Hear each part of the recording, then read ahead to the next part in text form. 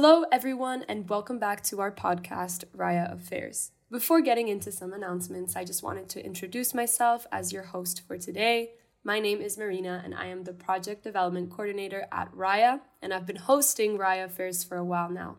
And today, I'm really thrilled to say that we are here for the fifth and final episode of our series, Climate Leaders 101. In this 5-episode series, of which we began last year, we will be analyzing the stakes, policies, and personalities of climate leaders from around the world, with individuals ranging from Brazil to Kenya to Spain and many more. As per usual, I'll give you the brief overview of Raya as an organization. It is an international think tank led by professionals that translates the abstract world of international affairs by simplifying rather than generalizing. Raya is where you can come to learn about the stories and worries of political leaders, the behind the scenes of their decision making, and how politics impacts and changes your life. So this is Raya Affairs, filling you in wherever you are. We would also like to make it clear that any expressed opinions in this episode are welcome, even though they're not a direct reflection of Raya, as Raya specializes in unbiased writing and analysis. So over the next following weeks, we have dedicated our episodes to climate leaders in the collaboration between Raya, IE University, and the IE School of Politics, Economics, and Global Affairs. So over the summer, 10 IE students underwent weeks of Raya training, familiarizing themselves with the Raya methodology that really places the individual decision maker at the center of the analysis. And those same students also attended other research-related seminars held by Raya, featuring alumni working in the EU climate policy at the EU Commission, working with climate migration, and an external youth climate activist. So given all of this, they each prepared their climate leader reports, which will be published once a week on the Raya website. So regarding this episode, this week we'll be moving on from the Brazilian president and climate leader Luiz Inácio Lula da Silva, or Lula, and shifting the conversation towards our final profile. We will be discussing Teresa Ribera, Spain's Minister for the Ecological Transition and the Demographic Challenge since 2018.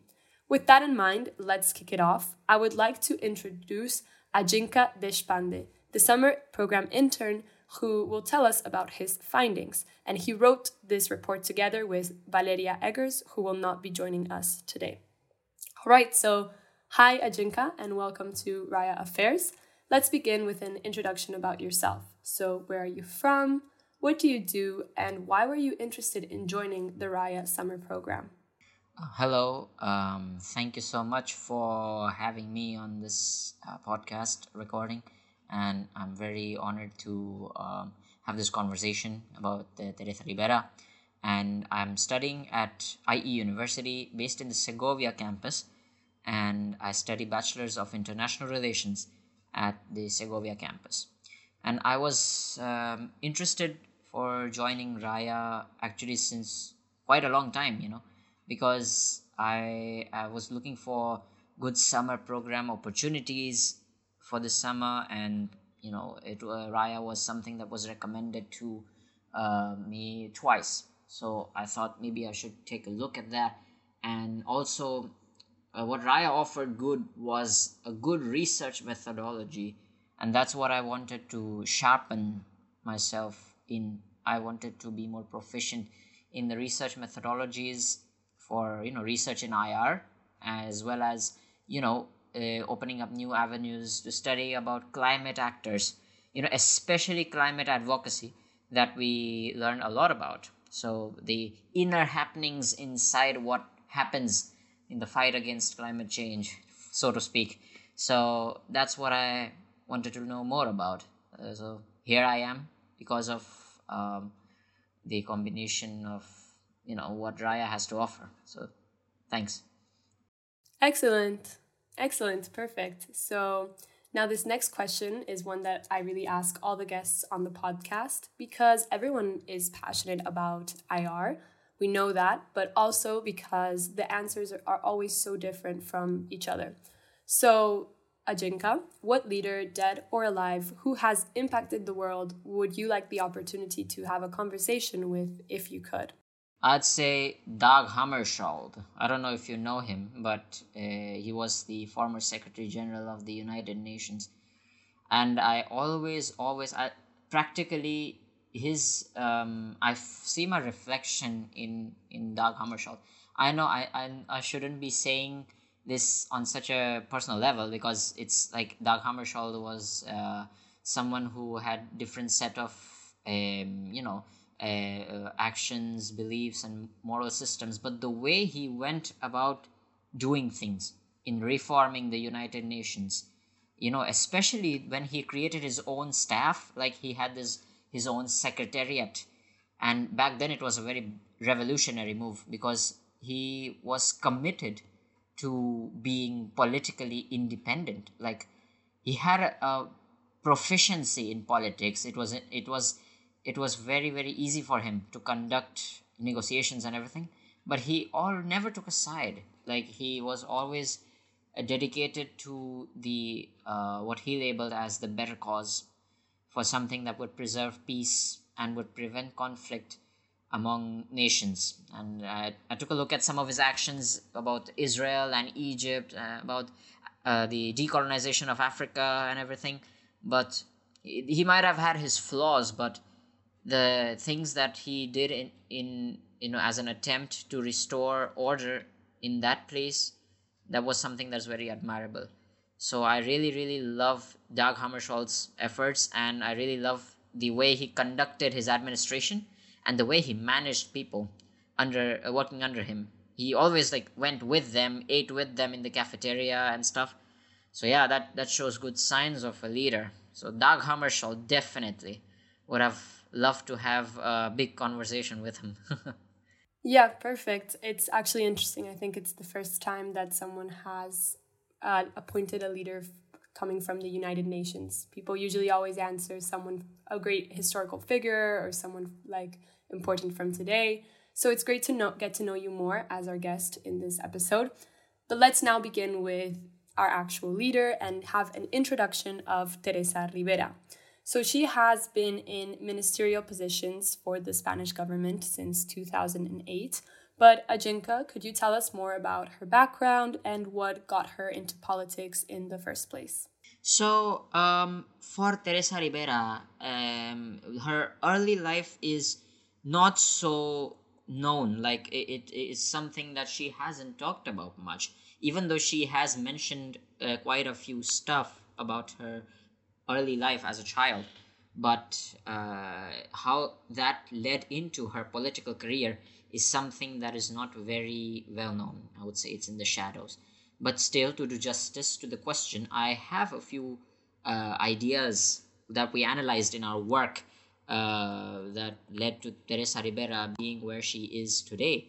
I would say, first and foremost, Teresa Ribera was spending a lot of time in the countryside when she was young. And spending time in the countryside exposed her childhood directly to the environment, to nature, and everything. But apart from the factor that of her childhood, she also had her relatives, especially her grandparents, who had introduced her or talked to her about all these things, about climate and everything. And apart from that, her career in academia before politics is the most important factor of where Teresa Ribera has reached today. Like, if it were not all that exposure she got in academia, especially her time in Paris, it would not have been possible for Teresa Ribera to be so informed about what she is today. So, I would elaborate it further, but I think that her time in the academia sector was something that got her into politics in the first place, because she's one of the climate leaders. I remember discussing with my partner that Teresa Ribera was one of the climate leaders that had a genuine interest in climate action. And most of the presidents or heads of state that we label as climate leaders do it for their own interest or greenwashing per se, for such controversial reasons. But Teresa Ribera, she has been consistent in climate action since the beginning. And I think her early life in academia was something that contributed to the same. Yeah, thank you. All right, perfect. So, would you say that you're able to, based on your research, draw a comparison to Teresa's time in each of these political positions? So, could you draw a comparison to her time as the Spanish Secretary of State for Climate Change and now the current position that she holds? What does your research really show about her leadership style in each of these experiences? Oh, well, very, very interesting question. Teresa Ribera's time in the government first time was far different in leadership as compared to her time in the government now. You know, her post academia phase in the government was something where she focused on fixing errors per se. You know, she focused on raising awareness on climate action, on climate change. When she was Secretary of State, I took a look at some of the actions that were taken from 2008 to 2011, and her some of her early time as when she was the Secretary of State. I looked at a pattern where I saw that she was only coinciding with how other ministers used to do, like fixing particular errors, and talking about the Paris Agreement, and you know but then the action changes later. If I were to explain a bit in simple words, she has taken a preventive approach, and she has taken all sections of the society, businesses, industries, government officials, and even if possible the lower sections of the society that were in opposition to her actions, like the farmers. Very important, those were carried on board. At least she tried. And that's what her differences in leadership was. In one end, she was fixing stuff that was already bad, and the other one, she was trying to frame something new that will serve her policies on climate action. Very, very specifically, that is. Yeah, taking into consideration some of her policies. Yeah, thank you. All right, so thank you for your answers. So I actually read your entire report and I found it very interesting that you mentioned that Teresa's pivotal moment, as per se, or as a climate leader, was not actually in her time in Spain, but as the director of the IDDRI, which is also known for those of us that don't know as the Institute for Sustainable Development and International Relations. So, what exactly is the IDDRI and what was Teresa in charge of during her role as the director? Yeah. This is also a pretty important question in Teresa Ribera's career, her defining moment in the IDDRI. I'd say, starting off with what the IDDRI is, it's a Parisian-based think tank, I would say, and it is something that she served as a director in. And the IDDRI itself has been highly recognized for its contribution to the Paris Agreement when Teresa Ribera was in the leadership of the IDDRI. And it's said that IDDRI's ambition for international cooperation and transformation is was a something that was given by Teresa Ribera to IDDRI. I know it's something that's very informal of me to say, but Teresa Ribera's time in the IDDRI was marked with a lot of connections. She met a lot of important people. She made she had conversations with people from all sectors. She met politicians. She met activists. Most importantly, she met people who had an expertise in climate related, biodiversity related agendas. So that's where she got a clear image of her environmental policies, because she was responsible for that when she became the Secretary of State after that. So, sorry, before that, I would say. I'm so sorry.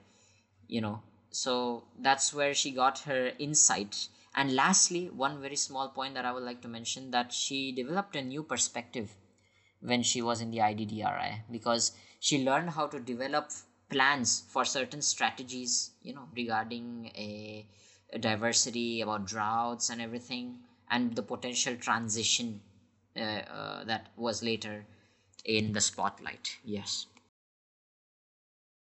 Yeah, so you actually got ahead of us there, because I'll ask you a question exactly about this transition back to Spain. But yeah, I know you mentioned connections.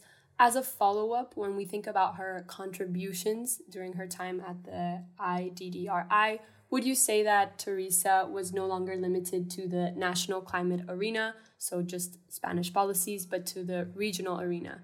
So, in the European policy dimension, how did she contribute? And you can use Oh examples. yes, oh yes. I'll be using a very relevant example for this answer.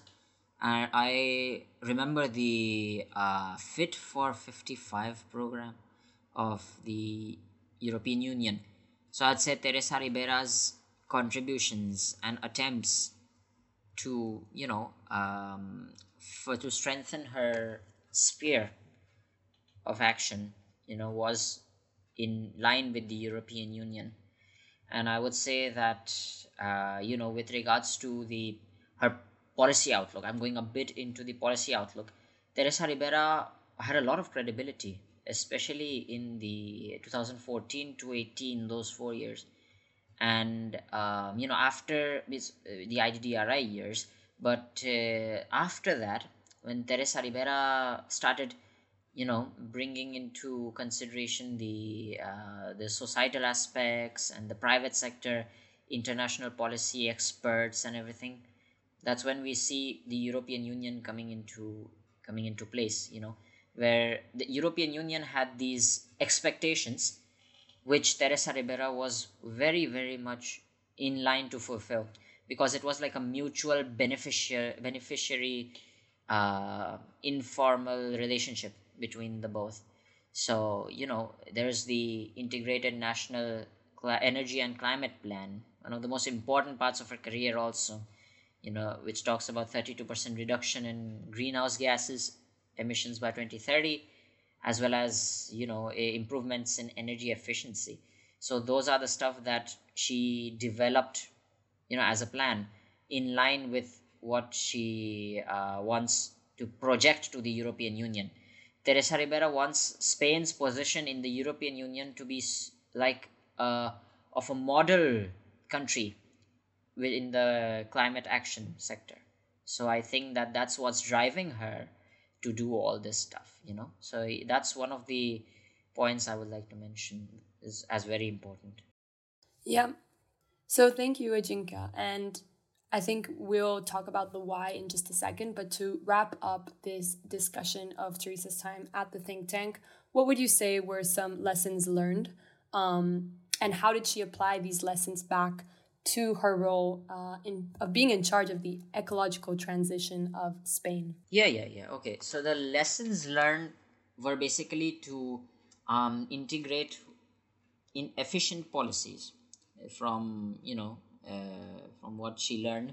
That was one of the lessons learned, that she was able to incorporate the efficiency of past leaders or what they wanted to do, and she actually materialized those things. That was one of the lessons learned. Second lessons learned is to have a good consolidation of positive relationships within the appropriate sector. In her case, it was the climate sector. And another lesson that she applied in the transition period was that to go along with all sections of the society. By far the hardest thing that she has been trying to do, and I admit that she hasn't been able to do so the whole thing.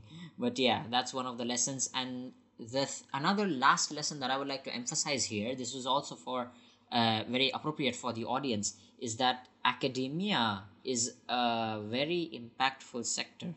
We underestimate academia, but in states of, in Europe or anywhere else across the world where academia is gaining relevance nowadays, it's very, very important, even in politics.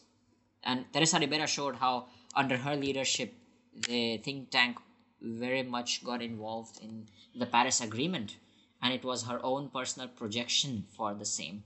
And it actually made her reach the peak point of her academic career. So yeah, that's those are the lessons learned. All right. So thank you for those lessons learned. Very well put. So our listeners can really take away that Teresa was responsible for shifting how climate action came to be in Spain, largely influenced by her time at the IDDRI. Regarding the why she is so concerned, and you mentioned a little bit about her motivations for her policies, Ajinka, would you say that her main motivations also stem from the issues that Spain is facing? If so, briefly, what would you say are the main related issues in Spain? Oh, well, yes, I agree to you for to a certain extent. I think that her actions were derived out of solving these climate related issues, and her motivations somewhere down the line came from all these issues that affected Spain as a whole. So I think that I'll be briefing on certain important climate related issues that Spain is facing and how it ties into the political sphere. It's very important to see how it's also affecting Spanish society on a daily basis. So I think that first and foremost is the drought issue, right? Like we have many regions of the earth being affected by various disasters. I won't say that Spain was so badly affected, but Spain has a very very big issue, and that issue is that of a drought, because drought is something that is causing the staple crops and everything to be affected, you know, and the prices are also affected at the end of the day. The prices of these staples. And tying into this point, there is another point of energy poverty. There's a steep rise in energy prices, especially in Spain, and there is so much of an uncertainty of LNG supply. And in this regard, Spain wants to shift to a more renewable and alternative energy sources.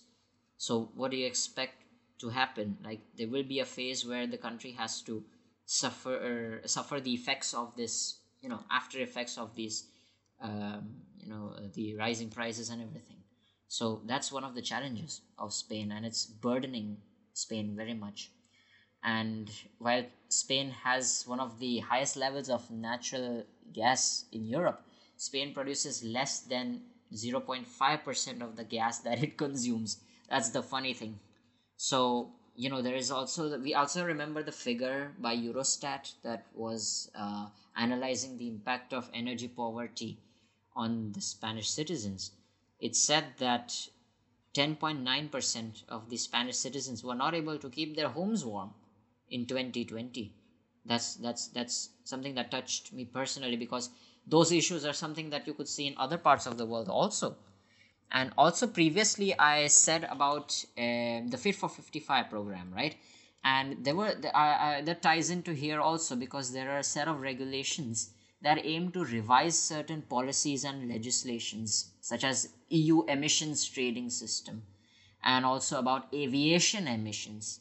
So Spain is also working on that simultaneously to deal with those kind of emissions, And lastly speaking, another big issue that Spain is facing about climate action is lack of action from the political parties. There is a central politics versus local politics in issue in Spain. Spanish politics 101. It's like where regional parties and regional governments are not in line with the central government, and their actions clash with that of the central government. And that's why, about healthcare and about those crops and everything, those actions to counter climate change or the effects of that on the farms never get implemented. And even though there are organizations like Greenpeace who are praising Teresa Ribera, but repetitive droughts are something that even Teresa is finding it hard to deal with. There's rice, cereals, olives, their prices are also being affected because of this. areas are running dry and soil moisture is recovering, but it's not as sufficient as we would expect it to be. My favorite area in Spain, it's called Asturias. It's one of the regions that is most affected by the drought. It's very sad. So that's some of the issues that are driving her motivation. All right, thank you. And I think it was very interesting in your report how you explained exactly this decentralization of climate action policies because Spain has these autonomous regions. But thank you, Ajinka, for your very in depth answers. Let's go on to the policy outlook. What would you say is Teresa's most innovative climate action policy, the one that you were most interested in researching, and what does your research show regarding this policy? All right, so I'm going to say that the most impactful policy that Teresa Ribera is on the path of implementing those is, I'm saying on the path of implementing because it's something that has not been very well implemented as of now, but it's so well framed that even though it's being implemented to a certain extent, it's implemented very well, I think, and I would stick to that. And it's called the Integrated National Energy and Climate Plan. I had mentioned that previously, right? I think that that's one of the most important policies of her career. It sets out climate and energy objectives. Like, they have given a certain baseline.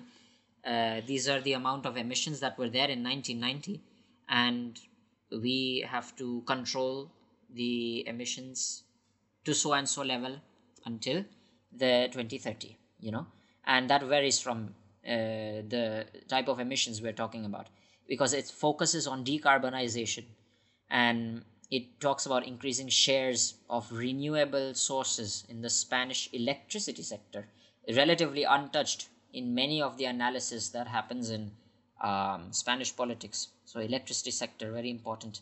And as such, Spanish society is very cooperative in certain parts, but not so cooperative in other parts. So I think it has that has caused something that is causing a roadblock, a small roadblock that I think in this policy, because it needs coordination for its implementation, which Teresa is trying hard to do so. But politics ties in everywhere, and there is bureaucratic challenges that she's facing. And this action, what I'm talking about, this plan is also tying into the Spanish urban agenda, and integrating it with the hydrogen roadmap to remove bureaucratic obstacles and to make a radical shift to more green energy sources. As the only thing is that she needs to take into consideration the interests of regional parties, such as Partido Popular, the PP, one of the main opposition that is contesting her party in the election. And I'm not lying, they're seeming to have a very good ground. And yes, so I think that that's a very good policy that has impacted her. All right, so you mentioned that, Teresa's on the path of implementing this plan.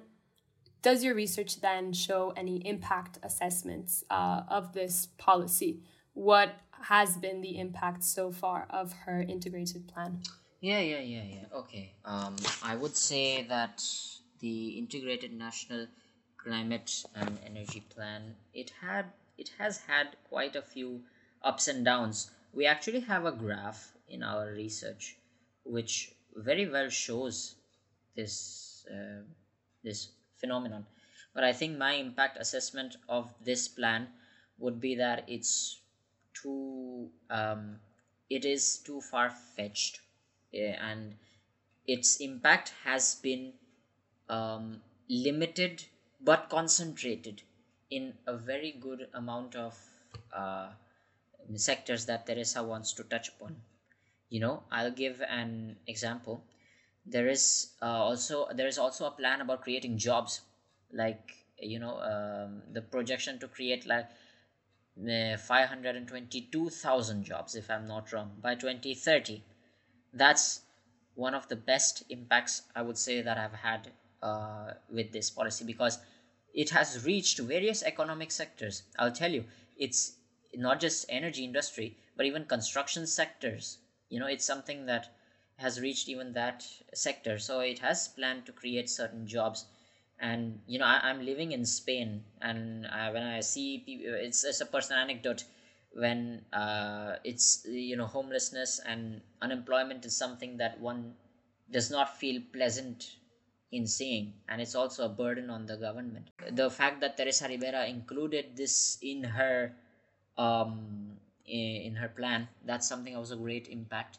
And another great impact, I would say, is, well, guaranteeing this with economic growth. I think she has managed to not affect economic growth as much as she anticipated it would have affected, because there's issue of nuclear energy. That's what I was trying to remember. It's one of the negative aspects of the impact assessment, that nuclear energy is something that is seen positively by the Partido Popular, the PP, whereas her party is seeing nuclear energy from a different scale. So her involvement with the stakeholders and private actors to overcome this difference, that's something that's not happening. So I think that that's hindering this policy implementation. But I think that rest of the plan is in line with what the global fight against climate change is, making jobs very important for my impact analysis, as well as it's in line with what the EU expects Teresa to do. So overall, it's a good impact, I would say. Fairly positive. All right, great to hear. I found it very interesting as well when reading your report that, and you even mentioned this before, that Teresa has placed an emphasis on the Spanish production of hydrogen, especially because we actually have a whole episode in this podcast dedicated to the Trudeau and Schultz agreement regarding their hydrogen alliance and what this means for the entire hydrogen supply in Europe. So I wanted to ask you, why does Teresa consider hydrogen production such an effective policy in combating climate change? And where also would it place Spain in this wider context of European hydrogen production? It's a very, very interesting example that you have mentioned, Trudeau and Schultz. I remember reading about it. And hydrogen was actually one of the first areas that I wrote about in my research. It was one of the most well put areas of Teresa Ribera's policies. I would say that, renewable hydrogen in the eyes of our government is one of the priorities to the solution to achieve, climate neutrality, and to develop a good, what do we say, that industrial value in the European Union. And they also talk about renewable hydrogen as, I'm going a bit into technicalities, but to talk about an energy vector in its where it is seen as one of the good solutions for process of decarbonization, such as hydrogen intensive industry is an example, and high temperature processes. There's also long distance transport mentioned in there.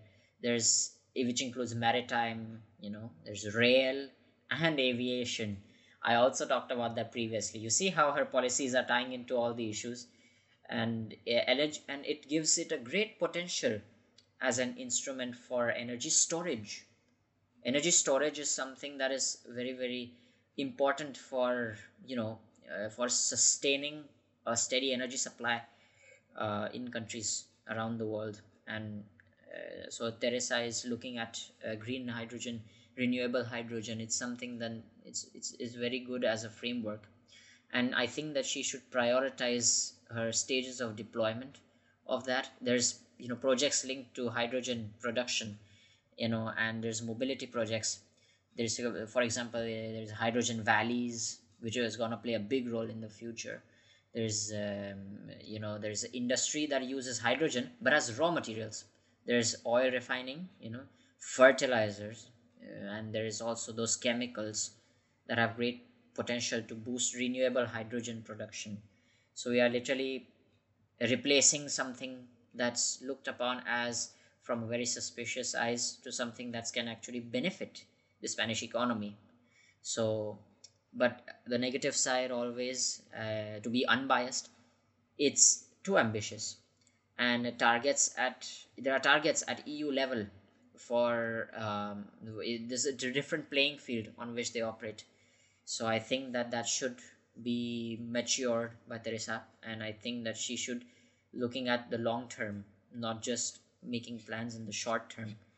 And apart from that, when the government approved hydrogen roadmap, they actually are planning to achieve a goal which is a climate neutrality by 2050, which is at the latest.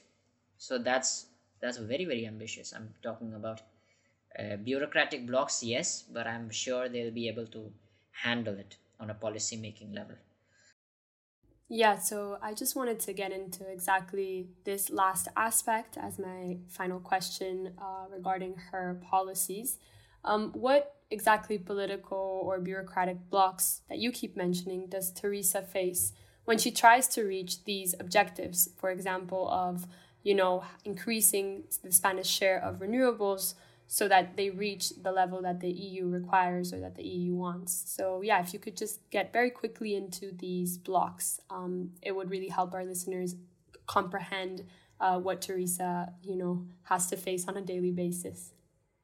Yeah. I'll surely talk about the block. It's a very it's something that's similar to what's happening in many countries around Southeast Asia also.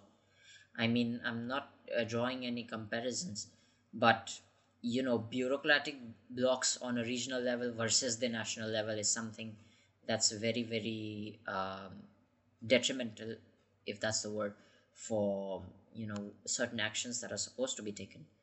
I will be talking about those autonomous communities in Spain. This is again Spanish politics 101.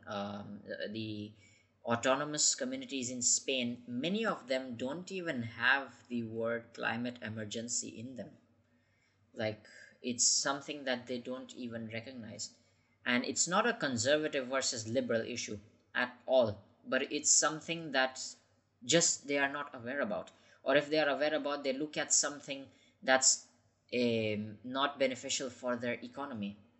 So we can at worst sympathize with what they're doing, but in the end there is no climate action, right? So where do we draw the line between satisfying these stakeholders and and fulfilling the climate action goals?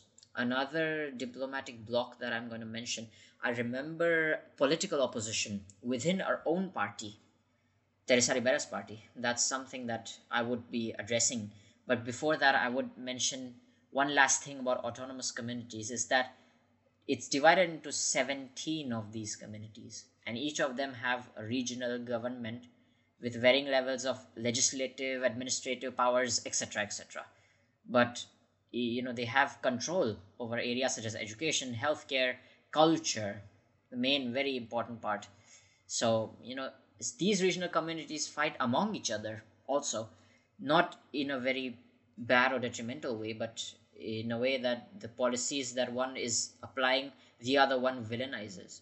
So there are only three communities to be specific that had laws focusing on climate change before the national level jurisdictions were introduced, which were Catalonia, Andalusia, and Balearic Islands. And only one sorry, they have not one, but now I think it's more than that, had incorporated the term climate change into their ministries. Back in the day it was only a handful, but now it's more because it's the data changes. So unless pressured by the central government, which Teresa Ribera is trying to do, and I'm pretty sure whoever comes to power, they'll try to do this. But if too much pressure is applied on these autonomous communities, old wounds start coming about, and that goes into proper politics. So that's a very very big block. And very very last point I'll mention quickly to not take up much of the time is that I was talking about opposition within Teresa Ribera's own party, right? There were allegations against her government or against her ministry to being inefficient basically, and there were certain people who were trying to absorb her ministry and were trying to get the control of her industry coinciding with other economic sectors of the government. But Pedro Sanchez, he defended Teresa Ribera till the last end, and he made sure that the conflict was solved. At one point, even Teresa Ribera's own husband was alleging against her. So her own husband getting involved in this shows that bureaucratic blocks were at the deepest at that time. So yes, that's what I think is the challenges that Teresa is facing. Thank you, Ajinka. Truly a very rich analysis into Teresa Rivera. But in conclusion to our discussion today, because unfortunately we have to start to wrap up, would you say, based on your extensive research, that yes or no, Teresa Rivera is a climate leader?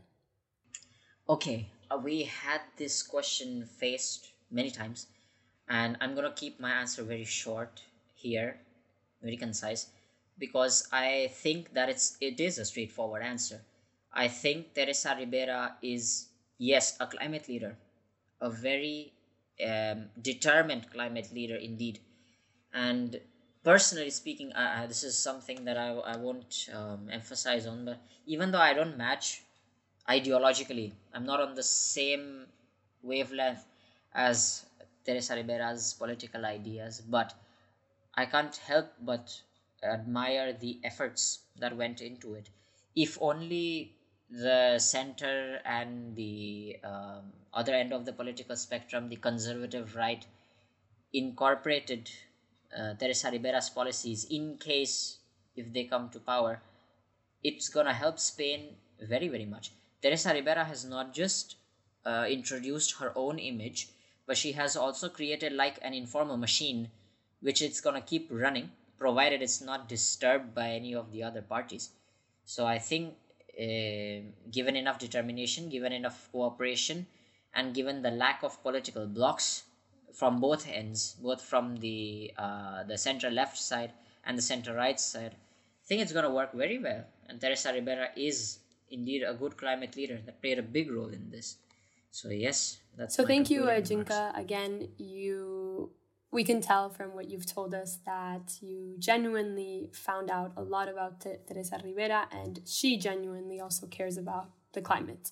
But before moving on to our last segment, I just wanted to know very quickly what you believe are the three top takeaways that our listeners should have when they do their own process of research and analysis.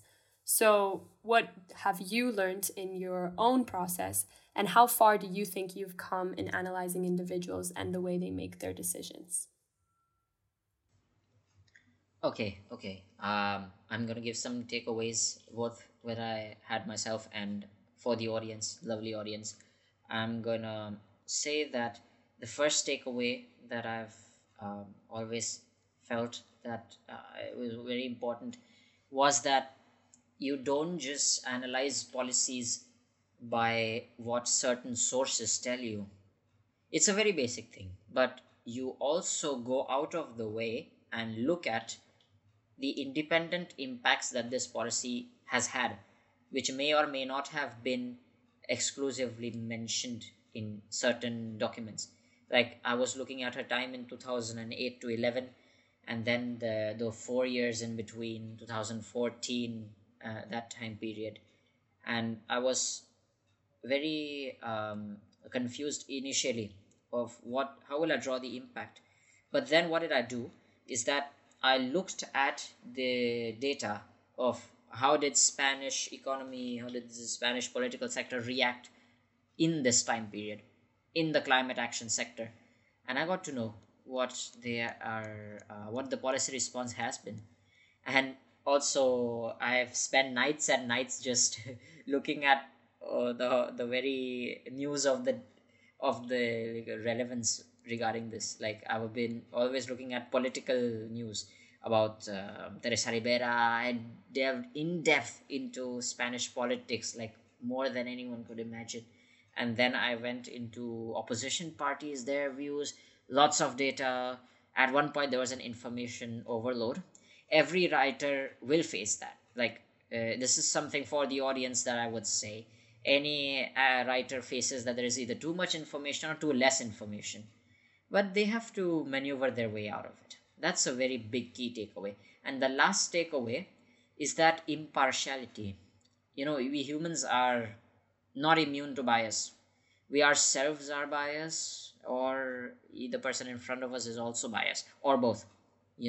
So I think that when you look at both the positive and negative aspects of transcending your political ideas, I think that that gives excellent analysis.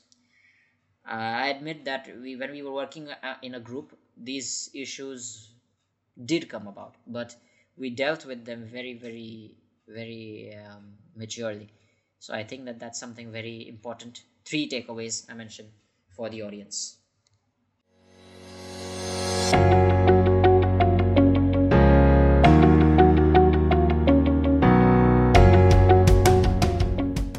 Perfect. So now we move on to a new segment that we like to call Two Sides, One Mic. And for 5 minutes, I'll read out some opposing statements that have been made about the leader or about the topic at hand, and you will be able to discuss about how these statements connect to the research that you have done on your climate leader.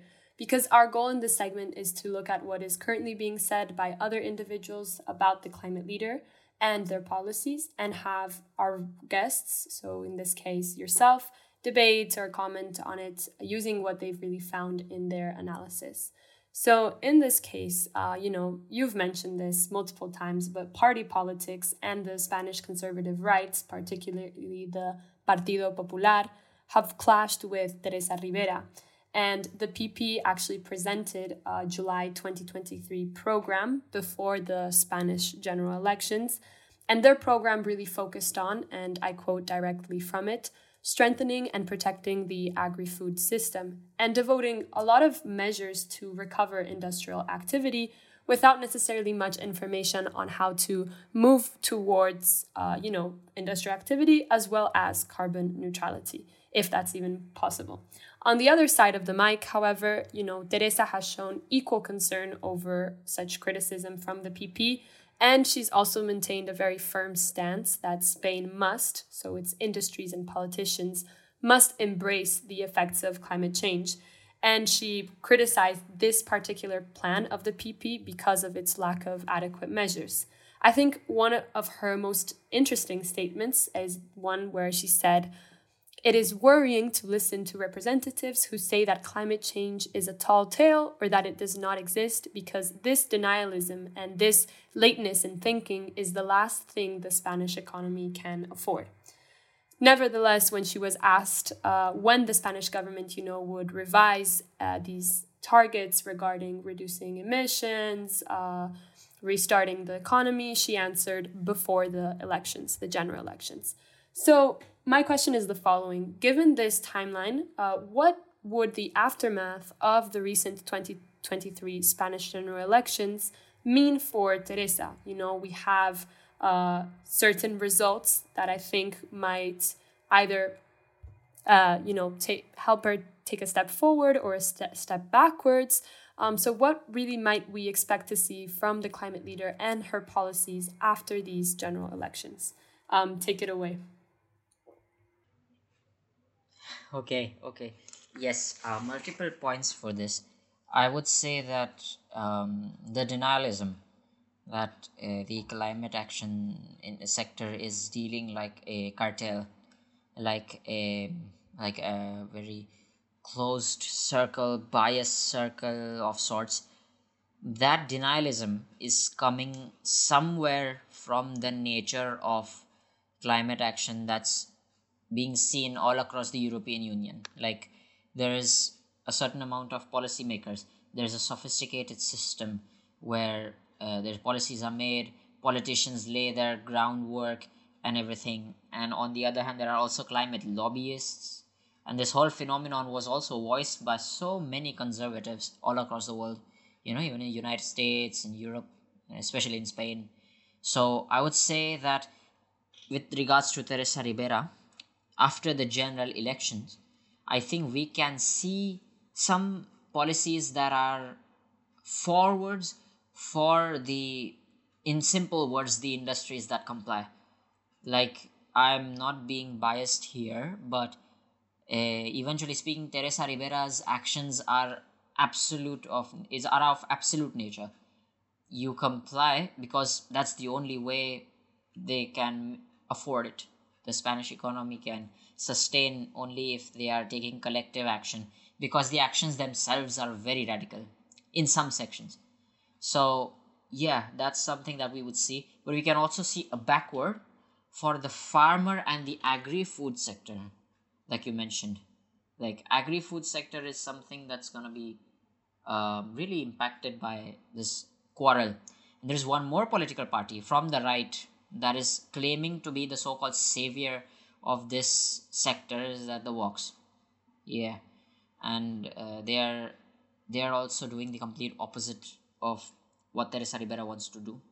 So I think, with regards to emission reduction targets and everything, Teresa Ribera will go ahead with her plan, and if not, it will just be at a standstill.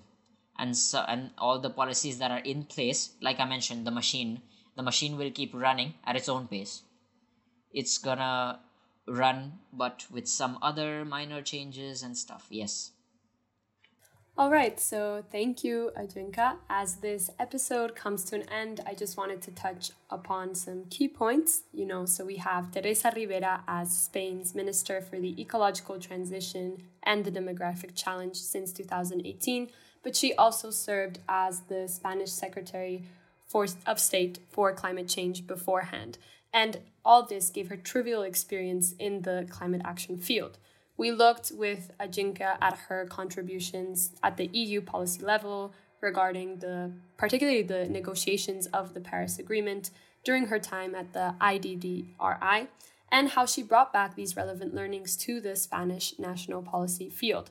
And then we also looked at Teresa Ribera's policies, such as her targets regarding renewables and carbon neutrality, or her hydrogen roadmap, and the impact of each of these policies, as well as, again, the current challenges she faces, as Ajinka just mentioned, with different political parties, within her own political party, and with always keeping in mind the concerns of the Spanish population, the economic concerns, the political concerns.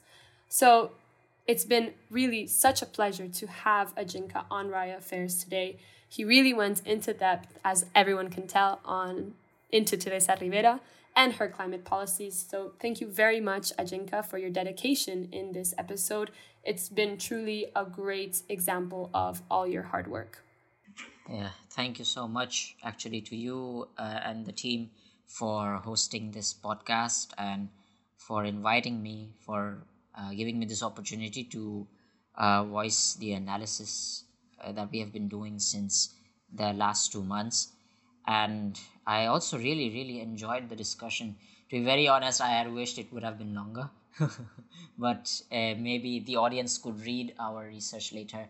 And I think that Teresa Rivera is someone very, very important behind the shadows, just rising into relevance. And I'm glad that I've had the pleasure to analyze such a profile. And in the future, I look forward to analyze more such profiles, and preferably on the other side of the political spectrum, so that we have a more diversity of research.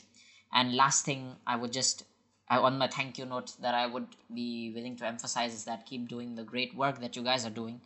And one special note for our audience is that being an analyst and being a politician are two different things. You can't intersect the both at a complete level. So if you want to be an analyst, you try to be as non-biased as possible, and you look at always the other side without making any early on judgments. And when if you want to be a politician, it's about being dedicated to your ideology, and it's about running things, not just reading about them and writing about them. So thank you so much to you. You've been an excellent host, Marina, and thanks for Raya for this amazing podcast. Thank you. Great words at the very end. And again, I just want to emphasize the report is super thorough. If those of you, please, are interested and have enjoyed our discussion and want to read the report on Teresa Ribera, click the link in the episode description or find Ajinka and his partner Valeria's research on rayagroup.org. Also, make sure to follow us on Instagram, raya.now, for all the latest on our Climate Leader program. It was such a pleasure hosting this discussion today. Goodbye, everyone, and thank you for tuning in. Have a great day in your sphere of influence.